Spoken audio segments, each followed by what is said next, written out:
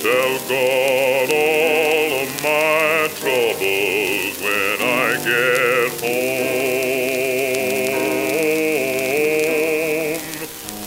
Hello, and welcome to the History of Africana Philosophy by G.K. Jeffers and Peter Adamson, brought to you with the support of the King's College London Philosophy Department and the LMU in Munich. Online at historyofphilosophy.net. Today's episode, Talking Book, introducing early Africana writing in English. Sometimes you don't know whether to laugh or cry. You're in that middle ground between comedy and tragedy, the realm of the tragic comic. It's not an effect that is easy to pull off in a book or movie, to pull on the heartstrings even while tickling the funny bone. And among books, about the last place you'd expect to find tragic comedy is in a slave narrative.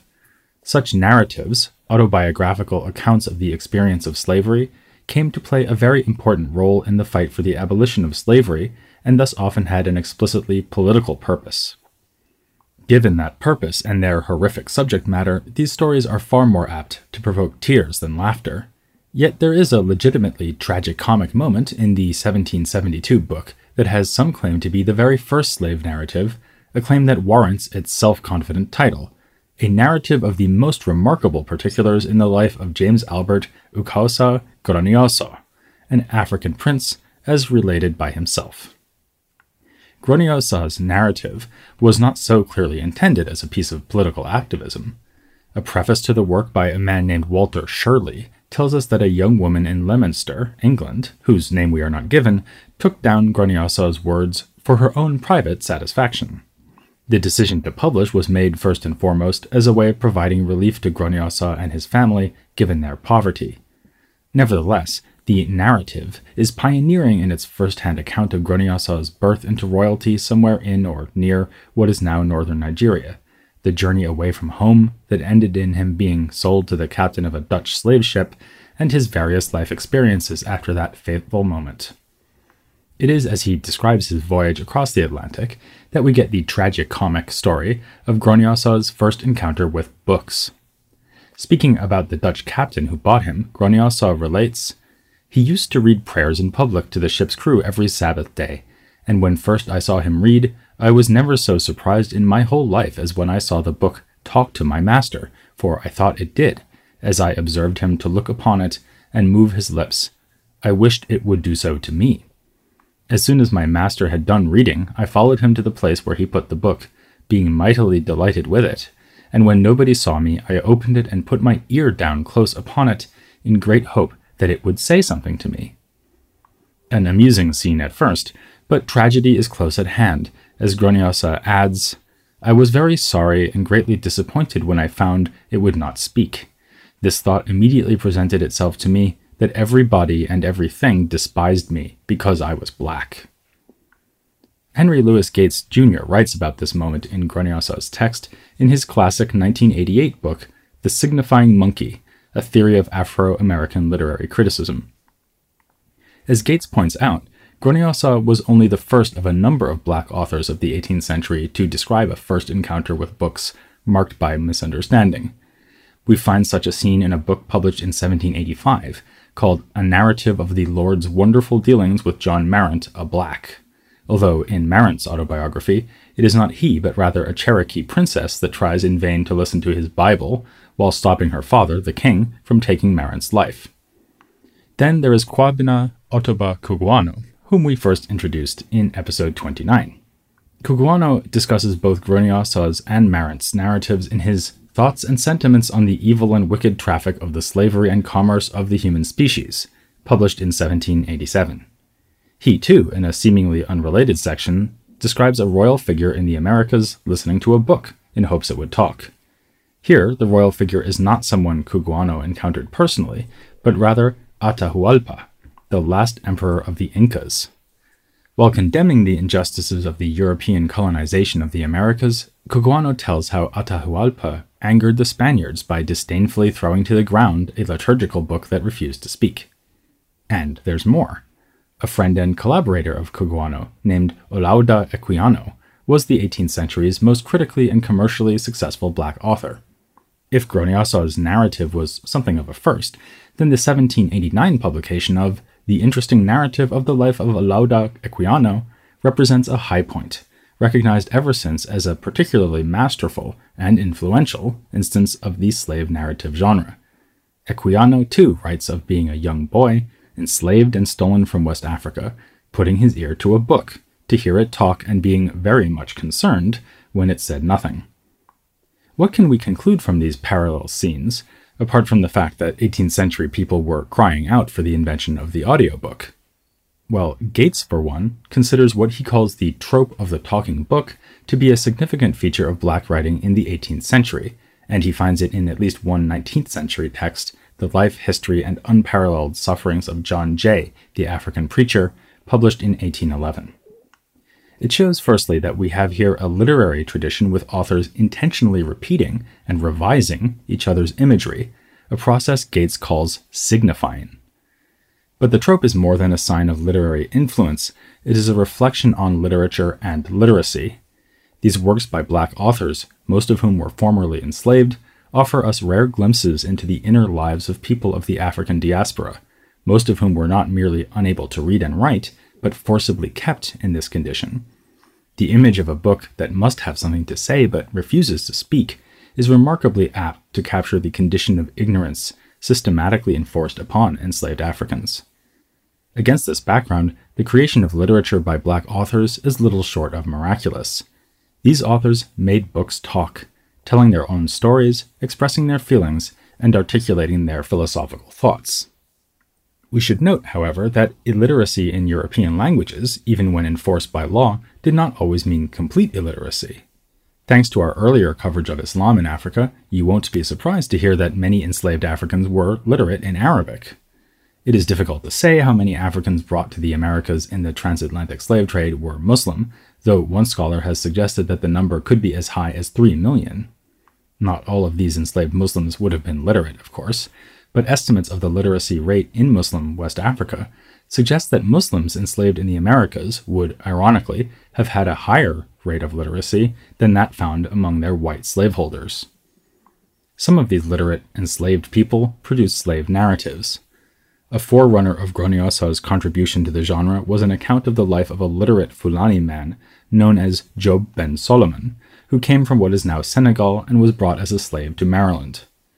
In 1734, almost 40 years before Groniossa's narrative was published, Job's life story was published by his friend Thomas Blewett, who had accompanied him to England after Job was freed and who helped to make possible his passage back to Africa.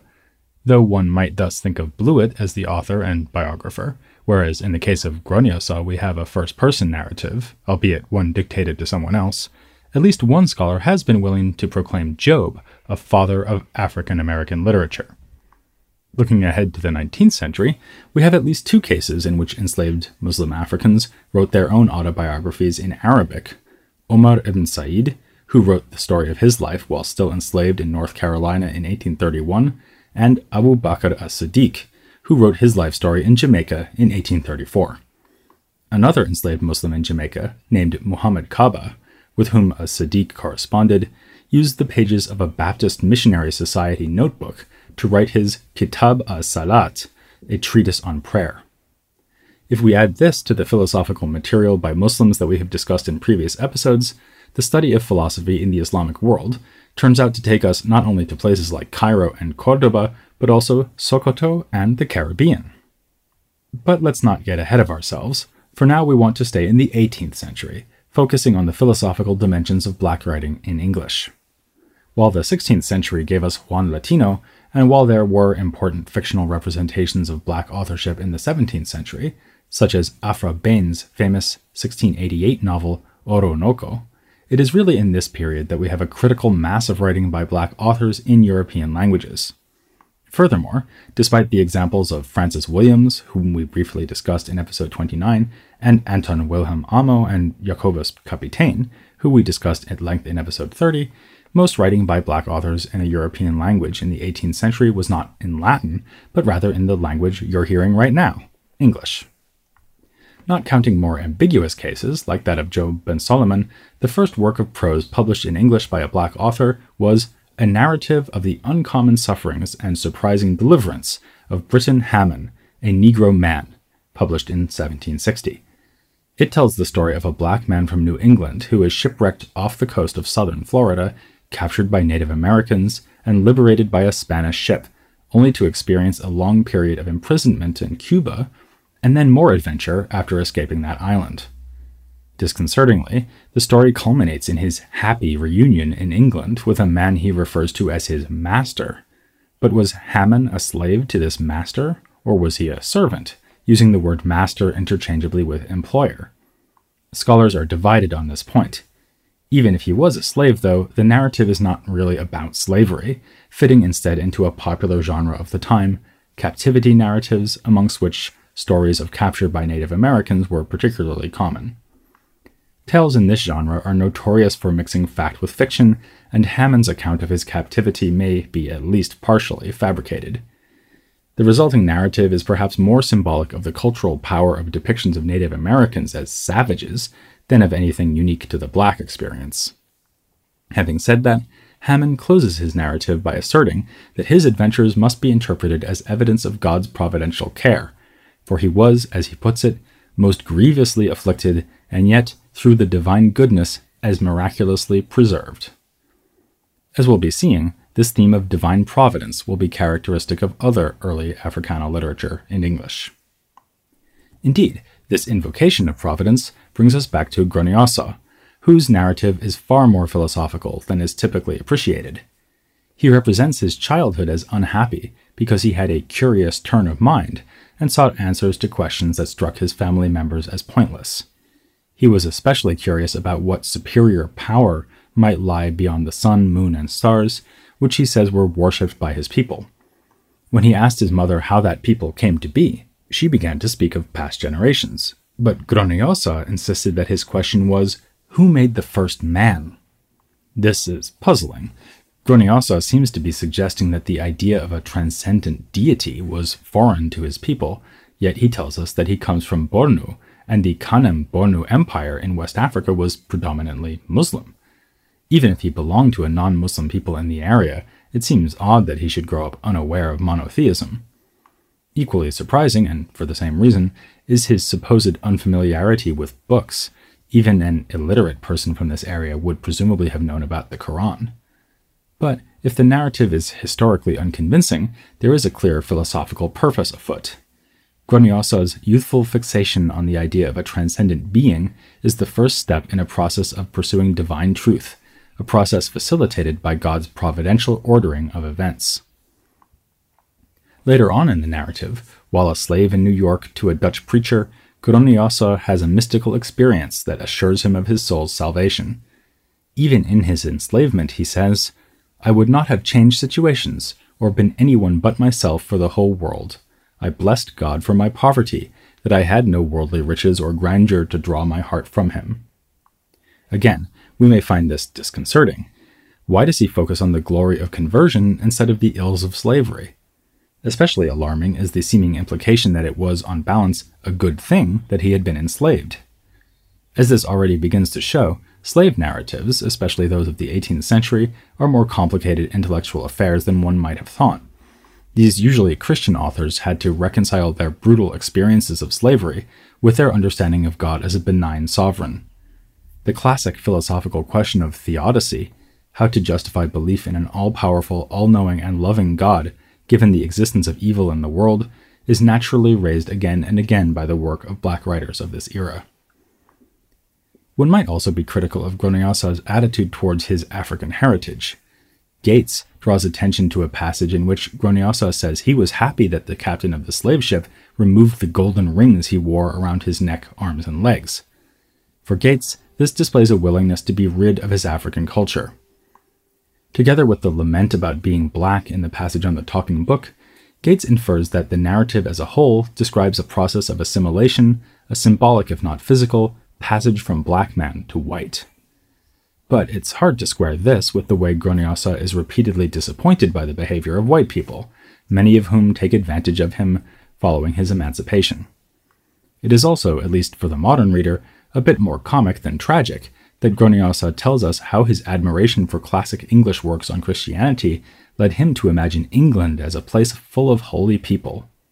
so he was quite shocked when he arrived there and hears people using, heaven forbid, foul language. The main theme of Gronniosa's narrative would seem to be that, with all the discomforts, hardships, and iniquities that one can encounter everywhere, from Africa to North America to Europe, we are ultimately homeless pilgrims while on earth, awaiting arrival in our heavenly home for true rest and delivery from evil. Let's now rewind for a moment to 1760. That year gave us not only Britton Hammond's narrative, but also a poem published on Christmas Day called An Evening Thought, subtitled Salvation by Christ with Penitential Cries. The author was identified as Jupiter Hammond, a Negro belonging to Mr. Lloyd of Queens Village on Long Island. We have no reason to think Jupiter was related to Britton, despite the coincidence of two pioneering black authors in English writing in 1760, both named Hammond. Jupiter was already 49 years old when he published his Evening Thought, in which he gives thanks for salvation and exhorts all nations to come to Jesus. By September of 1786, shortly before his 75th birthday, he produced the last of his well-known writings, which was not a poem but a kind of speech or open letter, entitled An Address to the Negroes in the State of New York. Jupiter wrote this address while still enslaved. Yet again, we are liable to be surprised and disconcerted by his frank statement that, for my own part, I do not wish to be free. Yet just before this, he has acknowledged that liberty is a great thing and worth seeking for if we can get it honestly and by our good conduct prevail on our masters to set us free. Nevertheless, according to Jupiter, freedom from the legal status of slave should not be anyone's first priority. As he puts it, getting our liberty in this world is nothing to our having the liberty of the children of God. Earlier in the address, he relies on the instructions of Paul in Ephesians 6:5-8 to support his claim that, whether it is right and lawful in the sight of God for them to make slave of us or not, I am certain that while we are slaves, it is our duty to obey our masters in all their lawful commands. What should we make of this apparent capitulation to the power of slavery? Well, for one thing, we should always be on the lookout for as yet undiscovered texts. In October of 2011, a graduate student came across the manuscript of an unpublished poem by Jupiter entitled An Essay on Slavery, with Submission to Divine Providence, Knowing that God Rules Over All Things. It is dated November 1786, and was thus written very close to the time of his address. Whereas Jupiter declines to weigh in on whether slavery in itself is wrong in the address, he is much less reticent in the poem, writing, Dark and dismal was the day when slavery began, all humble thoughts were put away, then slaves were made by man. This poem makes crystal clear that, for Jupiter, slavery is in itself an abomination. But he sees no contradiction between this condemnation of slavery and the discouragement of preoccupation with obtaining legal freedom in the address. Indeed, the very next stanza of An Essay on Slavery says, When God doth please for to permit that slavery should be, it is our duty to submit till Christ shall make us free. Certainly there are nuances here that are difficult to understand, as Jupiter is clear that there is no duty for a slave to obey commands that would contravene God's laws. Why, we might wonder, doesn't slavery itself constitute such a trespass against divine law? Perhaps Jupiter's point is simply that we should patiently suffer the sins committed by others while being careful never to sin ourselves. And another aspect of Jupiter's address ought to be viewed more sympathetically than it has been. When he rejects freedom as his own personal goal, he explains by saying, Many of us who are grown-up slaves and have always had masters to take care of us should hardly know how to take care of ourselves, and it may be more for our own comfort to remain as we are. The sense of helplessness may strike us as distasteful, but then an elderly person, like Jupiter was when he wrote these words, could justifiably worry about who and what he would be able to depend on if liberated. What justice would lie in being left free, but at the same time old, frail, and destitute? Jupiter was then clear-eyed about the wickedness of slavery, but no less clear-eyed about the real challenges that would still face those who escaped its clutches. One more work of Jupiter Hammond worth mentioning is his 1778 poem, An Address to Miss Phillis Wheatley. We mentioned that Equiano's 1789 interesting narrative made him the most critically and commercially successful of black writers of the 18th century, but rivaling and perhaps besting him for fame would be Phillis Wheatley, whose collection of poems was published in London in 1773. Jupiter's poem celebrates Wheatley's Christian faith and encourages her to cling to it, presenting us with a powerful early example of African American literature as a communal conversation, as opposed to the use of literature to prove to white people that black people are humans too. It's also worth pausing over the fact that Jupiter, living in New York, was reading the work of a fellow black poet who lived in Boston, but who saw her work published in England. This is a reminder, if one were needed, that these authors lived in a time when American history was but one part of the history of the British Empire. The Empire provided the political context for all the works we've discussed in this episode, whether published in England, as with the books of Gruniosa and Wheatley, or in the American colonies, as in the case of the two Hammonds. This is directly relevant to understanding the development of black writing in English in the 18th century. Our authors were sometimes American patriots. That would apply to Wheatley, for instance, and another important writer of this time, Lemuel Haynes, fought in the Revolutionary War on the American side. But they were just as liable to be British loyalists, persuaded by British promises of freedom to slaves who joined their side of the conflict. When the war ended in victory for the Americans, those freed people who had joined the side of the British had to be evacuated. The greatest number were sent to the colony of Nova Scotia, which is today a province of Canada, and incidentally where Chike lives.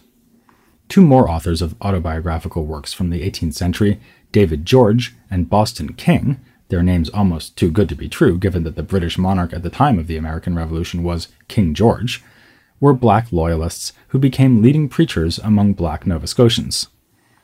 This is also the right time to come back to John Marrant. The full title of his aforementioned 1785 book is A Narrative of the Lord's Wonderful Dealings with John Marrant a Black, now going to preach the gospel in Nova Scotia, born in New York in North America. The narrative tells of how he was born free in New York, brought up in Florida, Georgia, and South Carolina, and then experienced a religious conversion as a teenager that led to him leaving home and eventually being captured and almost executed by Cherokees. This is, therefore, like Britton Hammond's book, a captivity narrative. Less familiar is the twist in the tale. Marrant triumphantly converted his captors and lived for a while among them and other indigenous peoples before returning home. At some point during the Revolutionary War, he was pressed into the service of the Royal Navy. Upon being discharged, he lived in London and was eventually ordained as a minister in the Methodist Church organized by Selina Hastings, the Countess of Huntingdon. The Countess is central in the story of black writing during this time, as she was also a patron of Gruniosa, Wheatley, and Equiano. In any case, as the title of Marrant's narrative suggests, by the time it was published, he knew he wanted to answer the call of his brother, who had been evacuated to Nova Scotia, to go there and preach. We know much about how that went, because he published his journal from during his time there. This provides us, as we close this episode, with one final example of the variety of kinds of writing published by black authors of the 18th century, and also of how philosophical concerns come across in these works. The form of Methodism to which Marrant adhered was Calvinist, which means, among other things, strong belief in predestination, the doctrine according to which the salvation of some and not others has been predetermined by God. By contrast, the Methodism of John Wesley, followed by his fellow autobiographer, Boston King, was Arminian, which meant rejecting the doctrine of predestination as incompatible with free will. Marrant describes in his journal how Wesleyan Methodists opposed his ministry, inflaming the community against him by saying that he preached that there was no repentance this side the grave. He writes of his victory over such sabotage, saying, "Some cried one thing and some another, but God overruled all things for his glory, and I was permitted to preach in the Arminian meeting, because there was no other in the place, to a very large congregation." Here he boasts that the Arminians failed to stop him precisely because, for all their fervent belief in human free will, they could not change the course of events that God had in fact preordained. Determinists always win in the end, at least when God wants them to. It's another illustration of the centrality of the concept of providence in 18th century black thought, and not the last one we'll be seeing. To the contrary, we can already foresee further discussion of providence next time, when we'll be exploring the brilliance and controversial nature of Phillis Wheatley's poetry. It's no joke that it would be downright tragic if you didn't join us for that next time on the History of Africana Philosophy. I'm gonna tell him I had heart.